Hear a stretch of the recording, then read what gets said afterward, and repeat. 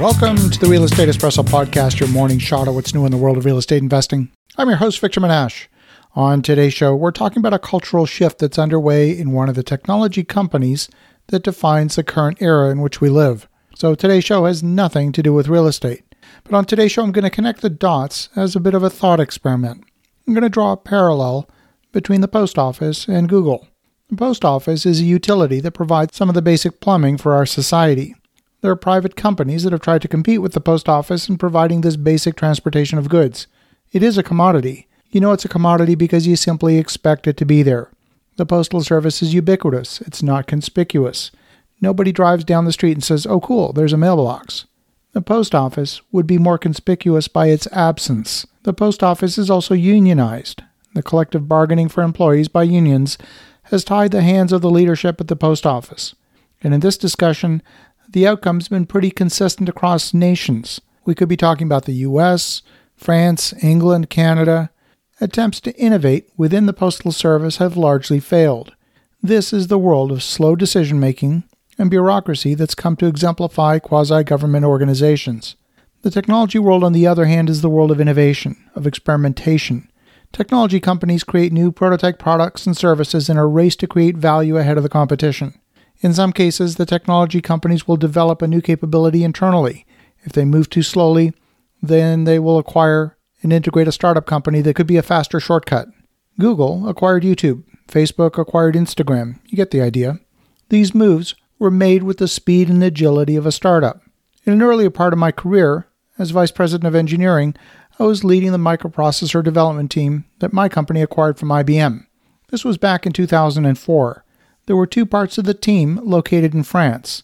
We had a team outside Paris and a team just outside of Nice. I used to spend about a week a month in France with the team face-to-face and naturally over the phone on a daily basis.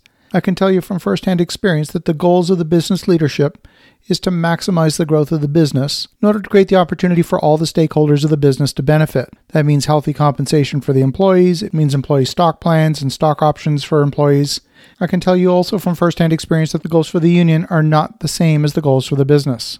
The net result of my first-hand experience was that the union representing the roughly 10,000 IBM employees in France filed a lawsuit challenging the validity of the acquisition in the courts. The net result is that all 110 employees that used to work for me ended up back at IBM, and I ended up building a new microprocessor design team in Austin, Texas, and in Silicon Valley. Only a handful of the people from France chose to relocate to the new design centers in the U.S. So when I heard this week that more than 225 Google engineers and other workers had formed a union, I was surprised to say the least. The creation of the union was revealed on Monday this week, capping years of growing activism at Google. This is a rare beachhead for labor organizations in the pretty anti-union Silicon Valley environment. Having managed people in Silicon Valley, I can tell you that talk of unions never, ever came onto our radar.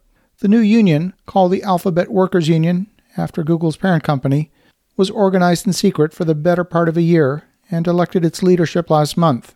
The group is affiliated with the Communication Workers of America, a union that represents telecom workers and media in the U.S. and Canada. The union's creation is highly unusual in the tech industry. The tech industry has long resisted efforts to unionize.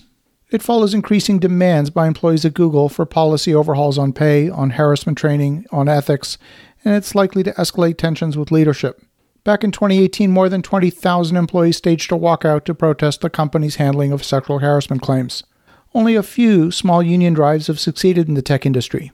Workers at the crowdfunding site Kickstarter and an app development platform called Glitch won union campaigns last year, and a small group of contractors at Google in Pittsburgh also unionized in 2019. Thousands of employees in an Amazon warehouse in Alabama are about to vote on a union in the coming months.